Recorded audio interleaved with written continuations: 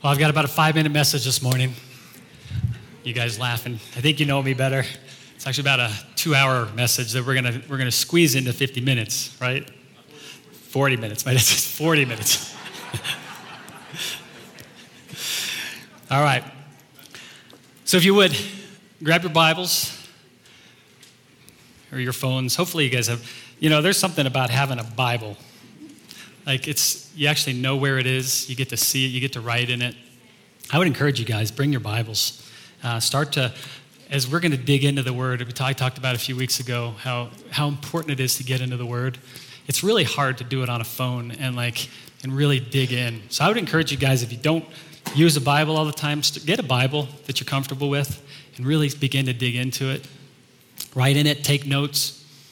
It's not supposed to be clean. It's supposed to have all sorts of scribbles on it and everything. So, not from your kids, though.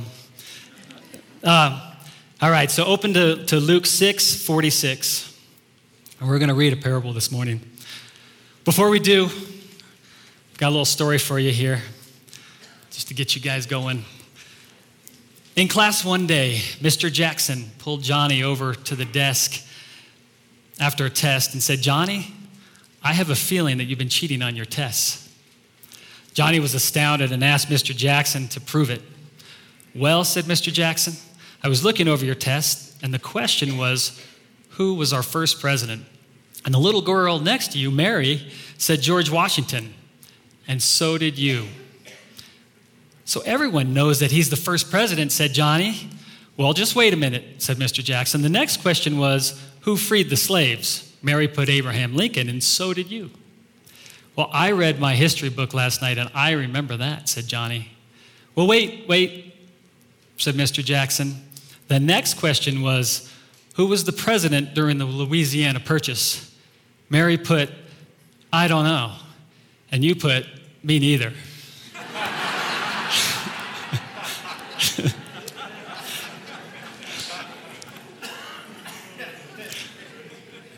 That actually has nothing to do with what I'm going to talk about today.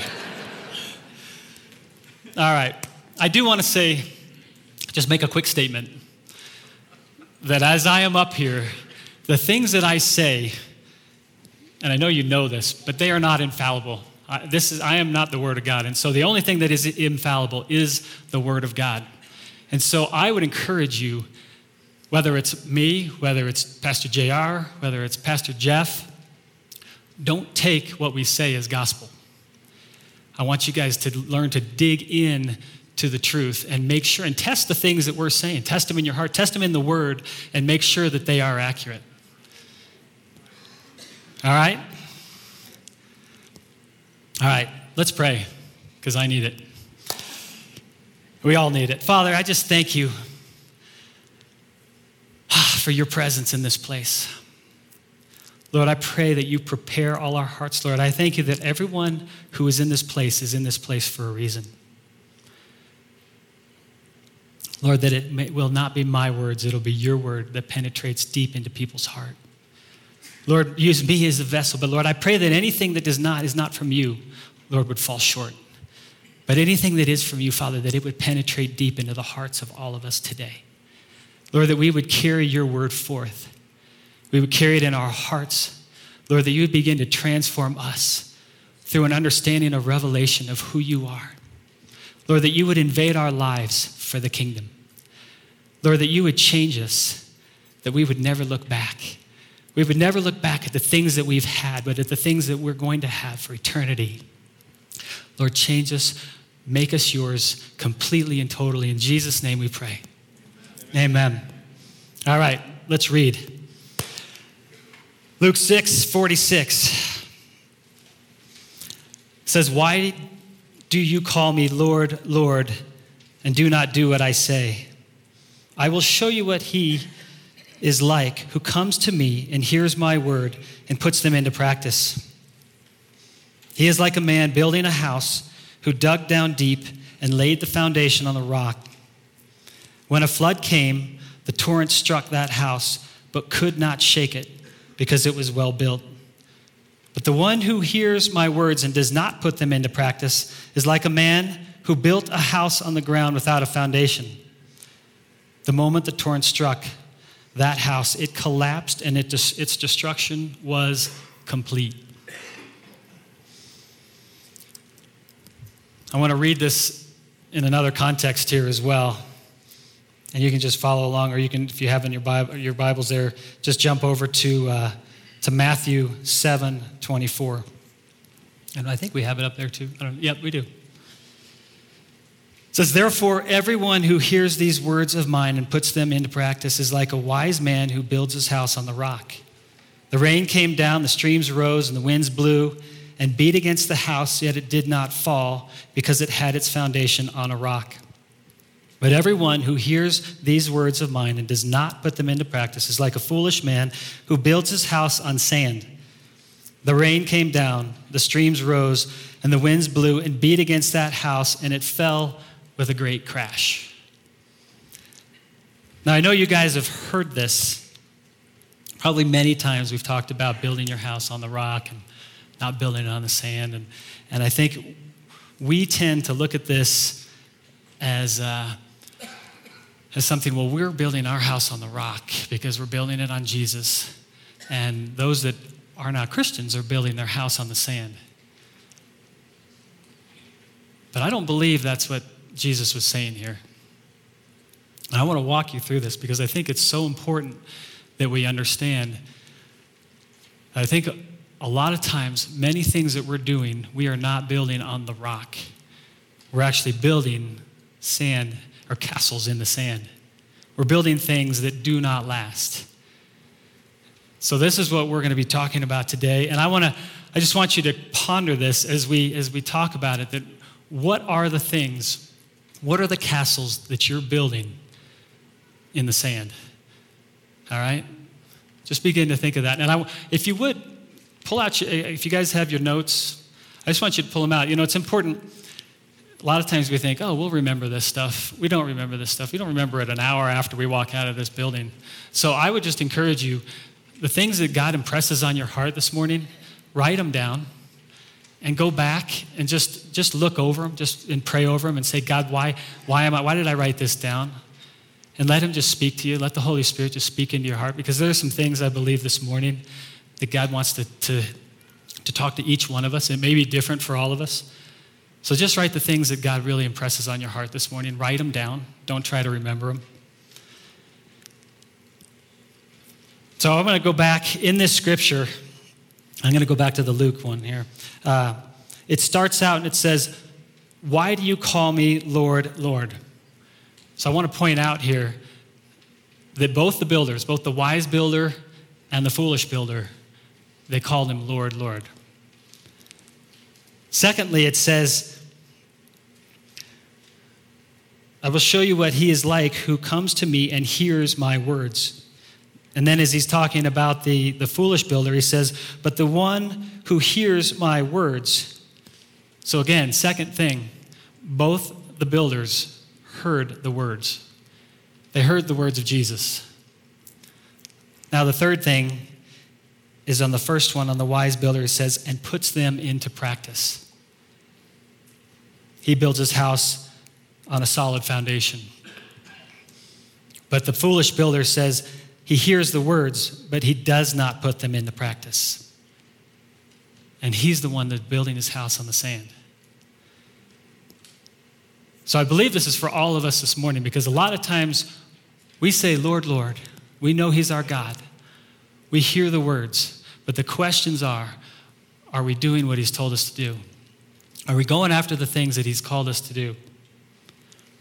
You know, this was in Matthew here, especially, both of them, it's the same story, but this is actually at the end of the Sermon on the Mount. And Jesus is talking to the crowds. This is actually the longest kind of dissertation, the longest sermon that Jesus has in the Bible. And this is the very last thing that he says. And I'll tell you, typically when someone's giving a sermon, when someone's talking, the last thing they say is pretty important. So I want to heed these words. I mean, I want to heed everything in the Bible, but I think it's especially important when you're coming to the end of this. This is the last thing he says before he leaves from the mountain there. And then my question is, we're talking about doing the words. What are these words that we're supposed to hear?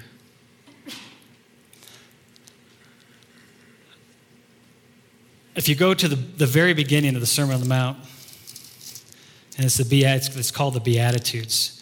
But the very first thing he says, his first words are, "Blessed are the poor in spirit, for theirs is the kingdom of heaven." And I believe what he's doing here is he's beginning to explain something that has never been explained before. He's talking about a new kingdom that in the Old Testament there was some words, there was some kind of foretold of what's to come, but there was no understanding of what this new kingdom was. And so what Jesus is doing here is in this Sermon on the Mount, he begins to lay out what the kingdom of God is, what the kingdom of heaven is. When you see the kingdom of heaven, kingdom of God, it's the same thing. Matthew, it's kingdom of heaven. Mark, Luke, it's kingdom of God. But he is explaining what the kingdom of God is. And he's describing a kingdom that is foundationally different than our earthly kingdom. So here's the thing, when we begin to live in Jesus' words, we actually begin to live in the kingdom of God. I want us to do a little self-evaluation. So here's where you can pull out your pen, your paper. This is the first question I want you to think about here. To what degree is your life fulfilled? Are you satisfied with the way you're living? Are you satisfied with the relationship you have with your spouse, with your kids? Are you giving enough away? Are you having the relationships that you want to have with others? Do you feel fulfilled in the work that you're doing? Are you putting others first? Where are you overall in your fulfillment of life? And so I want you to do this and actually write it down. And you can kind of hide it there, especially if it's a 1. You don't want to have your neighbors see that. If it's a 10, you're probably going to hold it out and write it. That's okay. But I want you to just write that down between a 1 and a 10, just where you feel like you are. And this is for you. It's only for you. It's just to kind of begin to evaluate where we are in life. And I try to do this on an ongoing basis, because a lot of times we get so caught up in the things of life that we don't stop and just look at where we are and the things we're doing. And the thing is things don't change when we continue to do what we're doing. We can't expect to see different results. The only time we can expect to see different results is if we change what we're doing, right? So the next question I want you to answer is, what do you believe your priorities are right now? Not what they should be. What are your priorities right now? And again, don't try to impress yourself, or don't try to impress your spouse. Just be honest and just write down write down maybe the top 2 or 3 things. What are the priorities in your life?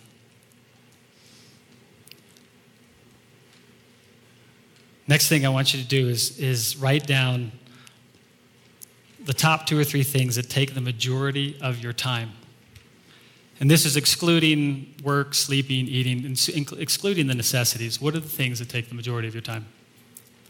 So this could be things like Facebook, social media, spending time on your cell phone on calls all the time, or we call them devices, using our devices, television, fantasy football. I hate to mention this in this church, but the Broncos.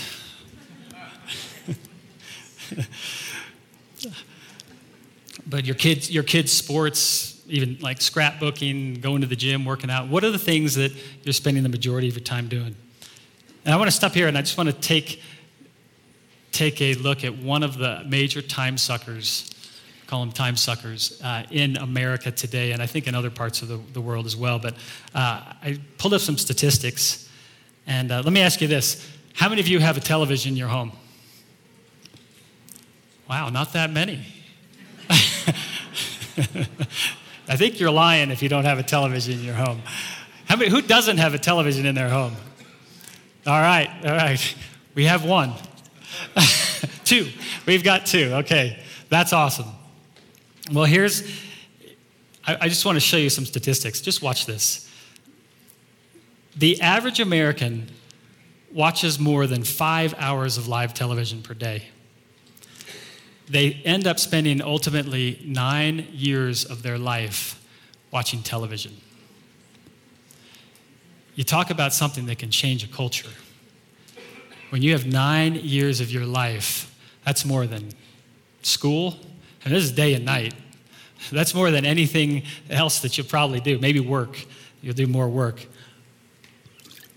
Second thing is 67% of American families habitually watch TV during dinner. To me, that's a sad number. 67% of families watch TV during dinner.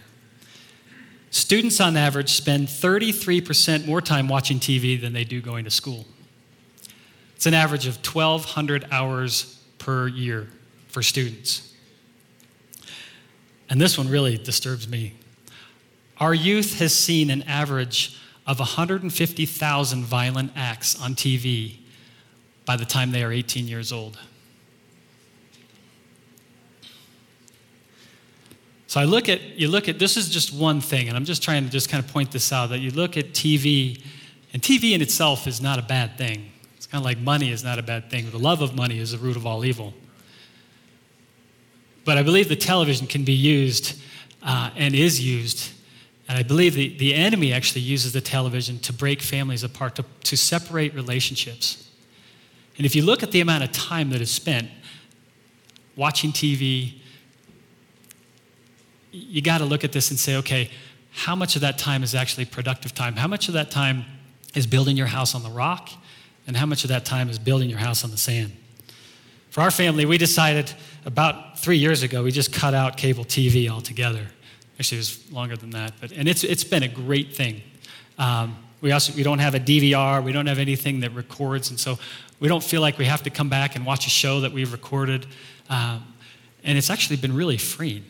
And so we don't have the TV on ever, or barely at all. I mean, sometimes we'll watch like something on a Netflix show or something like that, but TV is rarely on. And it's been so free. The other thing that's just more recent, I think everyone has one of these. We call them devices, and in our world today, it's so funny. I was up here with the worship team before, and every one of them, they're sitting here like this, and they all have their devices. And it's like, they don't even have them on, but they all have their devices, and it's this thing that we have where like we have to have this thing close to us. If it's not like in arm's reach, like our heart starts to pound, right? So what we did is we decided, and this, I can't take any credit in this, because I was actually the culprit of the reason why we actually went to this, is at night, I had a tendency, I'd come home for dinner, I'd be racing home, get home around 7 or something and come in for dinner, but then I'd be catching up on the 45 texts that I need to answer and the 20 phone calls. And so what we did is something called the 3-hour challenge. And so the 3-hour challenge is from 6 o'clock to 9 o'clock at night that we basically shut down the devices.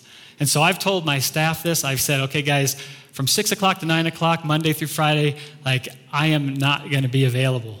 And I tell you, it has been really hard. It has not been easy.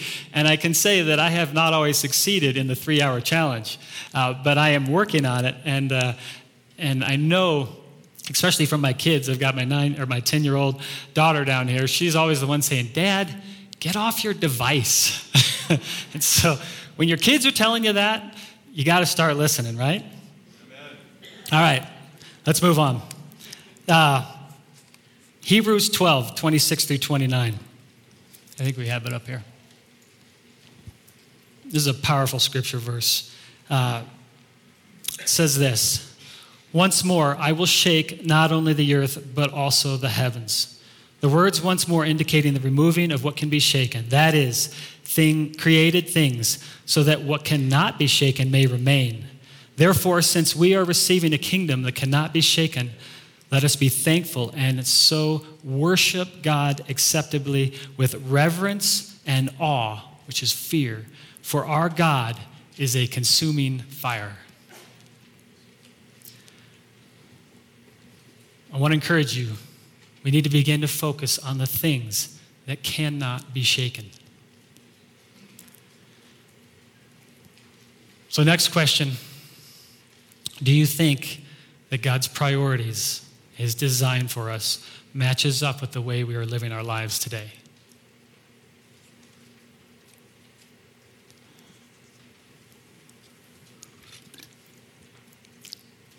And you may say, well, I'm questioning what is God's design for me? What are his priorities in my life?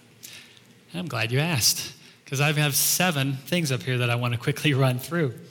These are the things that I believe are the top priorities. This is what we were designed for. This is who we are. Number 1 is to live in relationship with our God. We are created for this relationship, and God is a jealous God. He makes it very clear. In Mark 12:30, it says this, love the Lord your God with all your heart, with all your soul, with all your mind, and with all your strength. And in Matthew 6:33, it says, seek first the kingdom and his righteousness. This is a command. This is what we're supposed to do. Secondly, love those around us. Love our neighbors. Our neighbors are not always the friendly people, but we're supposed to love our family. We're supposed to love our friends. We're supposed to love acquaintances. We're supposed to love the strangers. And the hardest one of all is we're supposed to love our enemies. That's right. Easier said than done, but it's something that we are commanded to do. In John 15:12, it says, love each other as I have loved you. The next one is obey the commands of Jesus. John 14:15 says this, if you love me, you will obey what I command. Next one is we were created for his glory. In Isaiah 61:3 says this. This is the second part of it. It says, they will be called oaks of righteousness, a planting of the Lord for the display of his splendor. The fifth one is we were created for worship. And here in Colossians 1:16, it says, all things were created by him and for him. The next one is we're created for good works. And a lot of times we think, well, we're not saved by works, we're saved by grace, and that is true, but we are created for good works. Jesus says this, or actually, Paul says this. He says, for we are God's handiwork created in Christ Jesus to do good works, which God prepared in advance for us to do. The last one, we are Christ's ambassadors for the work of reconciliation, for the ministry of reconciliation. And 2 Corinthians 5:18 says, for this is from God, whom reconciled us to himself through Christ and gave us the ministry of reconciliation. Also in Mark 16:15, it says, go into all the world and preach the good news to all creation. So these, I believe, these are just, there's probably more, but I think these are some of the top things that I believe we are created for, the purposes that are in our life. Here's the thing. We can't afford to not know what the Word of God says about us. I talked about this a few weeks ago, and this really is kind of part 2 of what I talked about a few weeks ago. God put this on my heart when I was going to speak on It's Your Call, which was 3 weeks ago now. And I couldn't put it all into one message. So this is really kind of the second half of this, which is tied to it. But we cannot afford to not understand the Word of God in our lives, what we were created for. God has given us this manual. And I know you guys, if you were here a few weeks ago, we saw the little red tractor and how the farmer, he found this manual for the tractor. And before they were just kind of pushing the tractor along and going inch by inch each day. And he realized that there was much more to the tractor. But what he didn't just find the manual, he actually read the manual, understood the manual, and then began to operate the tractor. He actually had to fix the tractor and then operate the tractor. And in the same way, we have to read the manual, We have to begin to fix the things in our lives that are out of order, that are out of place. And then we begin to function in the capacity that God's called us to function in for his kingdom.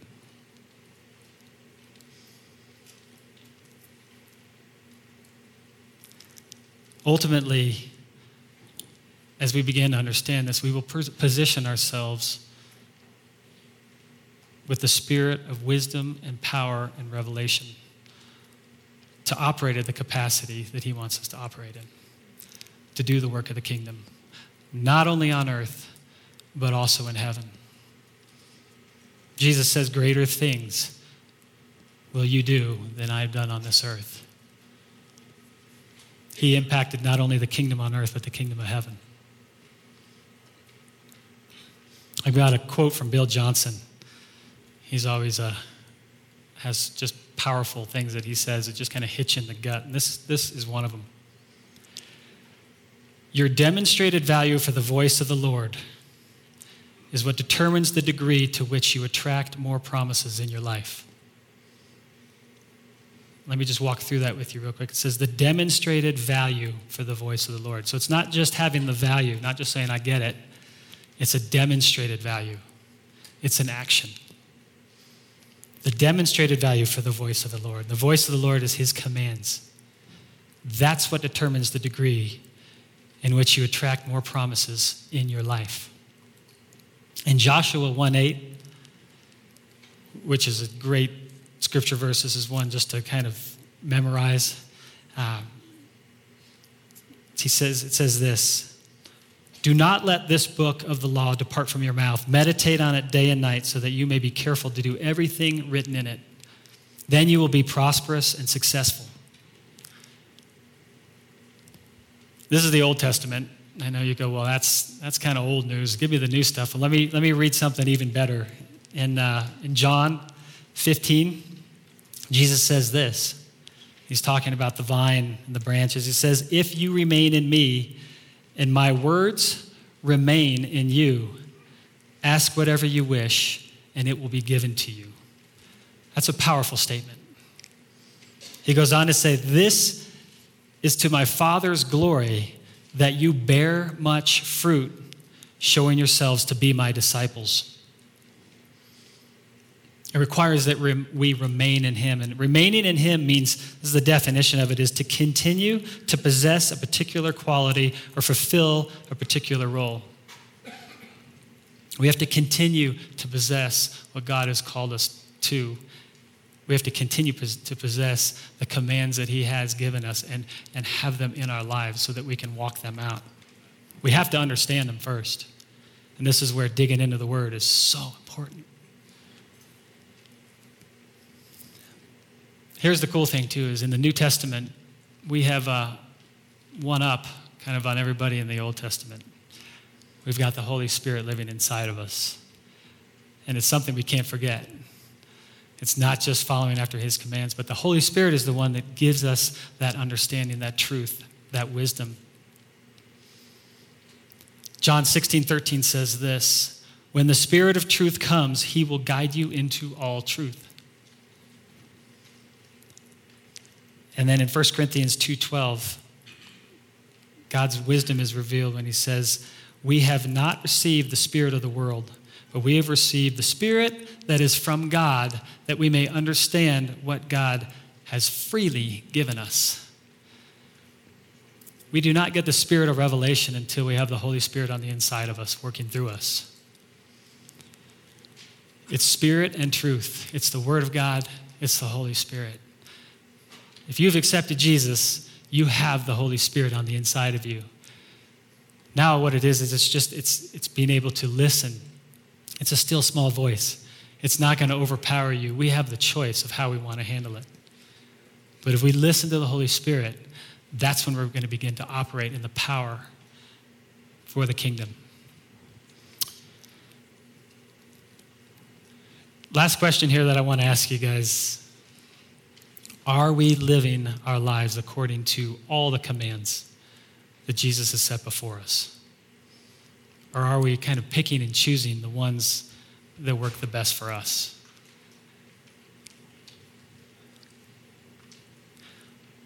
I guess the question comes down to, are we living according to our own terms? Or are we living according to God's terms? And God's terms are not just to pick out the commands that sound great, the easy commands. We got to go through the difficult ones as well. And in the end, there is fulfillment in this. And it's the fulfillment that's in him. Galatians 2:20 says, I have been crucified with Christ. I no longer live. This is what Paul says. Now, he wasn't actually crucified, but his self was crucified with Christ, that he no longer lives, but Christ lives in me. The life I now live in the body, I live by faith in the Son of God, who loved me and gave himself for me. This scripture alone will rock our worlds when we begin to truly understand it and we begin to operate in this.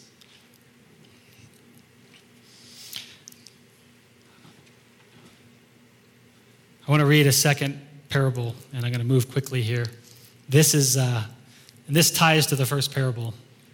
This is actually the parable of the sower. This is in Luke 8. So again, you can turn, and we'll have it up on the screen. It says, while a large crowd was gathering and people were coming to Jesus from town after town, he told this parable. A farmer went out to sow his seed. And he was scattering the seed. Some fell along the path. It was trampled on, and the birds ate it up. Some fell on rocky ground. And when it came up, the plants withered because they had no moisture. Other seeds fell among the thorns. They grew up with it and choked the plants. Still, other seeds fell on good soil. It came up, yielded a crop 100 times more than what was sown. Then he says, this is Jesus, whoever hears, let him hear. Whoever has ears to hear, let him hear. And this is not like ears. It's a discernment. It's the Holy Spirit inside of us.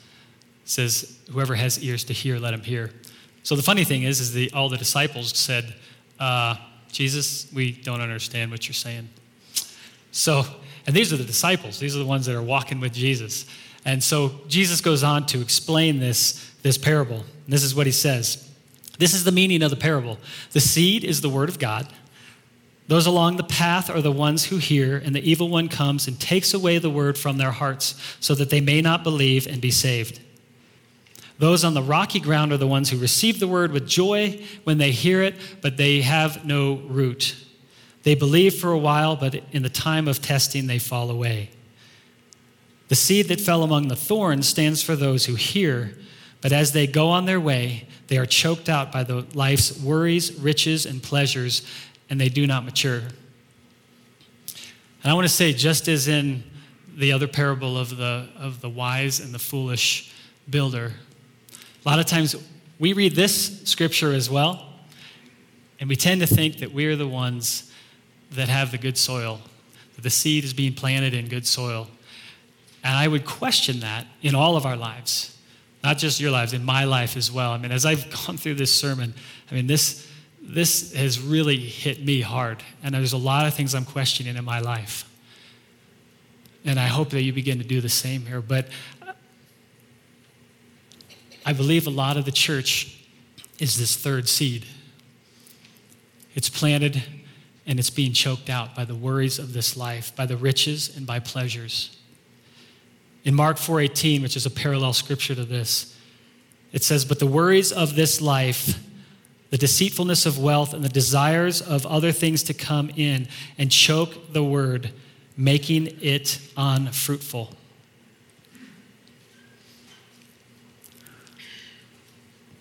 I believe a lot of times this is the place where we're living in right now. There are so many things in our life. There's the deceitfulness of wealth. There's a desire to be wealthy on this earth. And I know we've said this before, but we can't take any of it with us. When we're gone, we don't get to see it again. Let me go on to verse 15 here. Is it still up? Verse 15 says this, but the seed on good soil stands for those with a noble and good heart. And this is a key part of it right here, with a noble and good heart. Those who hear the word, again, similar to the other parable we talked about, They hear the word, they retain it, and by persevering, they produce a crop. So the question is, I look at this as a litmus test in our lives, is what's the fruit that we are producing in our lives right now? What's the eternal fruit that we are producing in our lives? Or do we have the soil that is clean, that allows these seeds to grow up, to produce fruit? Are these things in our lives choking out the true destiny that God has for us here on earth and all the way into heaven?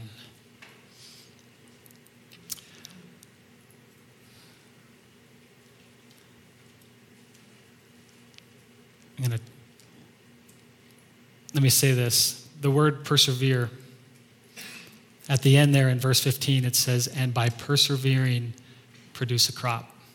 I believe this is a word for our church. I believe this is a word for the church. We need to become those that persevere. The crop doesn't just come. There is a persevering that happens. And this is the definition of persevering.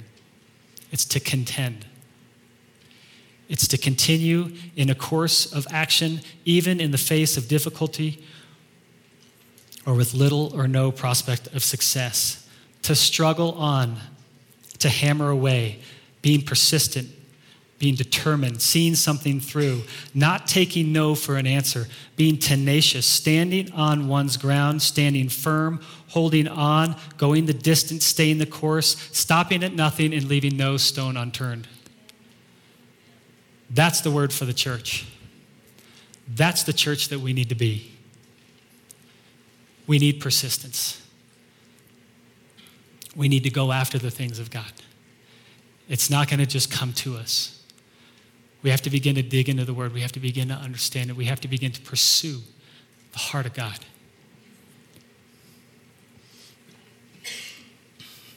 I believe in that we will begin to see much fruit. It says 100 times. If we see 100 times what we plant, I'd say that's a good thing. Ephesians 5:15-17 says, be very careful then how you live, not as unwise, but as wise, making the most of every opportunity, because the days are evil. Therefore, do not be foolish, but understand what the Lord's will is. This kind of sums it up. So how do we live our lives? At the end of the day, we need to realize that this is a heart matter. This isn't coming down to like, well, I'm doing this, and so that's the answer. As long as I'm doing the things God's called me to do, I'm good. It actually really comes down to the heart. Matthew 6:8, which is a great scripture, says, what does the Lord require of you but to act justly, to love mercy, and to walk humbly with your God? And in Matthew 6, Jesus says this, do not store up for yourselves treasures on earth where moths and vermin destroy and where thieves break in and steal. But store up for yourselves treasures in heaven where moth and vermin do not destroy and where thieves do not break in and steal. For where your treasure is, your heart will be also. It's a matter of the heart. I want to tell you a quick story. Rich Mullins, he was an artist. He was born in 1955 in Richmond, Virginia. If we could get, I don't know if the worship team's here, but if they want to come up. He studied music from a very young age. His grandmother would teach him how to play hymns, and he wrote his first song at the age of 4. In 1981, he began his Christian music career when Amy Grant recorded one of his first songs. He went on to write songs that have since been covered by many bands like Third Day, Michael W. Smith, Rebecca St. James, Jars of Clay, and many more. He had many popular songs like Awesome God, his Creed. But here's the thing, is he never went mainstream due to his convictions and his heart for the lost. After releasing his first 2 albums in the mid-'80s, he actually left for a period, became a missionary to South Korea and to Thailand, and later went on to move to New Mexico to live on the Navajo reservation. He gave most of his money to the church and to charities. He only took just a modest salary to live on. And at the age of 41, he was tragically killed in an auto accident on I-39 in Illinois. He was driving down, caught on some ice, started spinning around, and was hit by a semi-truck going the other direction. Instantly killed and tragically killed at 41 years old. 2 months before his tragic death at a concert in Lufkin, Texas, Rich Mullins proclaimed these words to the crowd. I have them up here. Jesus said, whatever you do to the least of these, my brothers, you have done it to me. And this is what I've come to think, that if I want to identify fully with Jesus Christ, who I claim to be my Savior and Lord, the best way that I can do this is to identify with the poor. This I know will go against the teachings of all the popular evangelical preachers, but they're just wrong. They're not bad, they're just wrong. Christianity is not about building an absolute secure little niche in the world where we can, read it up here. Christianity is not about building an absolute secure little niche in the world where we can live with your perfect little wife and your perfect little children in a beautiful little house where you have no gays or minority groups anywhere near you. Christianity is about learning to love like Jesus loved. And Jesus loved the poor, and Jesus loved the brokenhearted. This guy got it. He died at the age of 41, but he died a full life. He gave his life from the very beginning. He didn't wait until the end to say, okay, now I'm going to start impacting lives of others.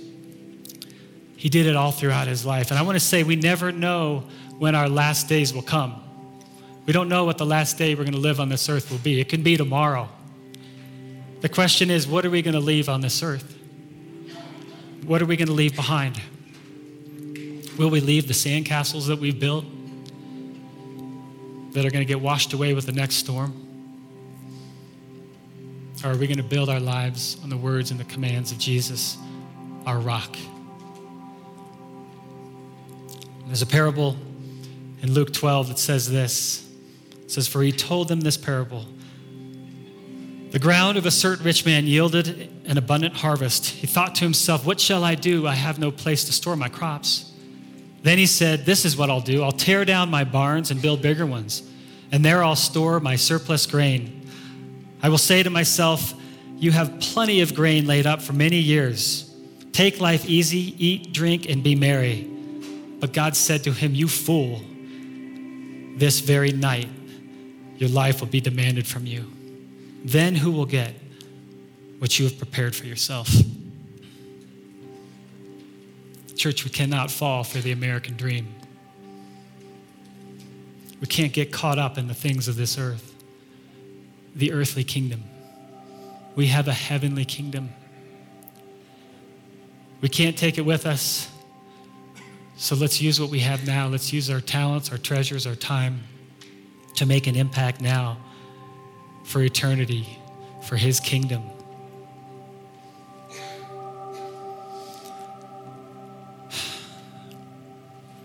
I want to talk about one more thing here before we go. I think this is important. This is the dichotomy here of the world's kingdom versus our kingdom. This is what the world says, and I went and I looked up in the Global Economic Forum, which says there's the top 10 things, top 10 concerns for the world, according to the Global Economic Forum. Food securities, inclusive global economic growth, unemployment, climate change, future global finances, future of the internet, gender equality, global trade and investments, long-term investing, and healthcare. Top 10 concerns of the world. In the words of my 4-year-old daughter, that's disgusting.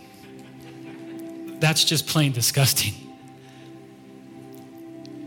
Isn't it amazing that God's kingdom is completely opposite of the world kingdom? Here's the thing. There are over 1 billion people right now that are suffering from homelessness or from hunger. There are 30,000 children that will die today because of hunger or a preventable disease. There are over 58 million babies that have been aborted legally since 1973. A cry for the unborn that I know our Father hears and that I can't even imagine.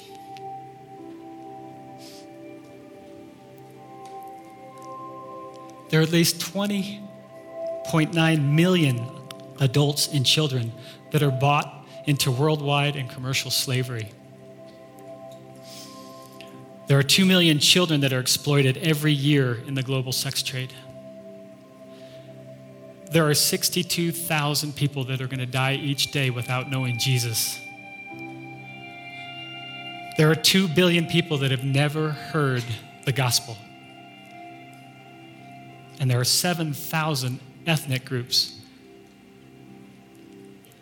in this world that don't know who Jesus is. These are the challenges of today.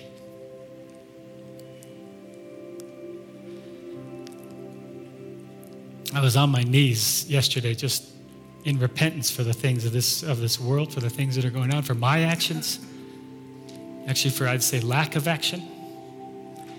And God gave me 2 words for the church today, not this church, but the church in the Western Hemisphere. Innocuous and impotent. And innocuous means inoffensive, harmless, mild, and bland. Impotent means powerless, weak, ineffective, and feeble. I don't want to be this church. I want to be a church that perseveres after the things of God. And I hope you guys want to as well. I know that's your heart. And I believe sometimes we just get caught up in the things of this world. Let's no longer get caught up in the things of this world. Let's live our lives not in the pleasures and the comfort of this life, not entangled in the web of worries and concerns about our jobs, about the things that are happening on this earth that don't matter in eternity. Let's take a chance. Let's risk everything we have on this life, in this life, for the sake of the kingdom, for the sake of the gospel, for the sake of Jesus. Jesus says, I have loved you, so you must love one another. And by this, everyone will know that you are my disciples if you love one another. We may think that we're living at peace right now. Here's the thing, I think we're living asleep in the middle of a war. And we have a choice. We can either continue sleeping until we die, or we can wake up and fight for our children who are dying daily because of hunger, because of disease, for the women and children who are sold in the sex trade, for the 62,000 people who are going to die without knowing Jesus. We can start this actually in our own backyard. Even in Douglas County, right now there are 910 homeless students in Douglas County. There are 270,000 residents in Douglas County who do not know Jesus. There are 13,000 that are living below the poverty level here in DC, in Douglas County. And there are over 5,000 without a job. So I want to encourage you guys this morning.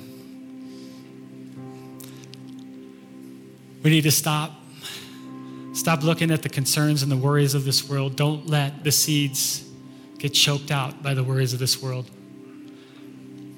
Let's go after them with everything that we have. You guys up for it? Yeah. All right. Let's pray. Father, we come before you. Lord, I pray that your words, your truths, Lord, would go deep in our hearts this morning. Lord, that we wouldn't walk out of here the same as that we came in. Lord, that you would begin to change our lives from the inside. Transformation starts with us. We can't transform the world until our lives are transformed. We have to transform our own lives. We have to then begin to work into our families, those around us, and then begin to work into the world. So, Father, I pray that you would begin to operate in us in a greater capacity. Father, give us the spirit of revelation for kingdom things, Lord. That we would no longer focus on the things of this earth. Lord, give us your heart. Give us your understanding. Lord, I pray that we would lay down the things that so entangle us and that we would press on towards the mark of the high calling.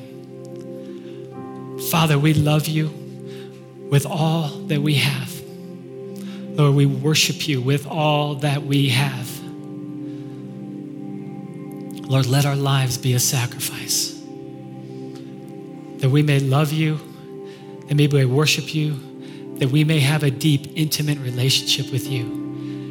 And that out of that, Lord, we would walk into the fullness of what you've called us to do. In Jesus' name, amen.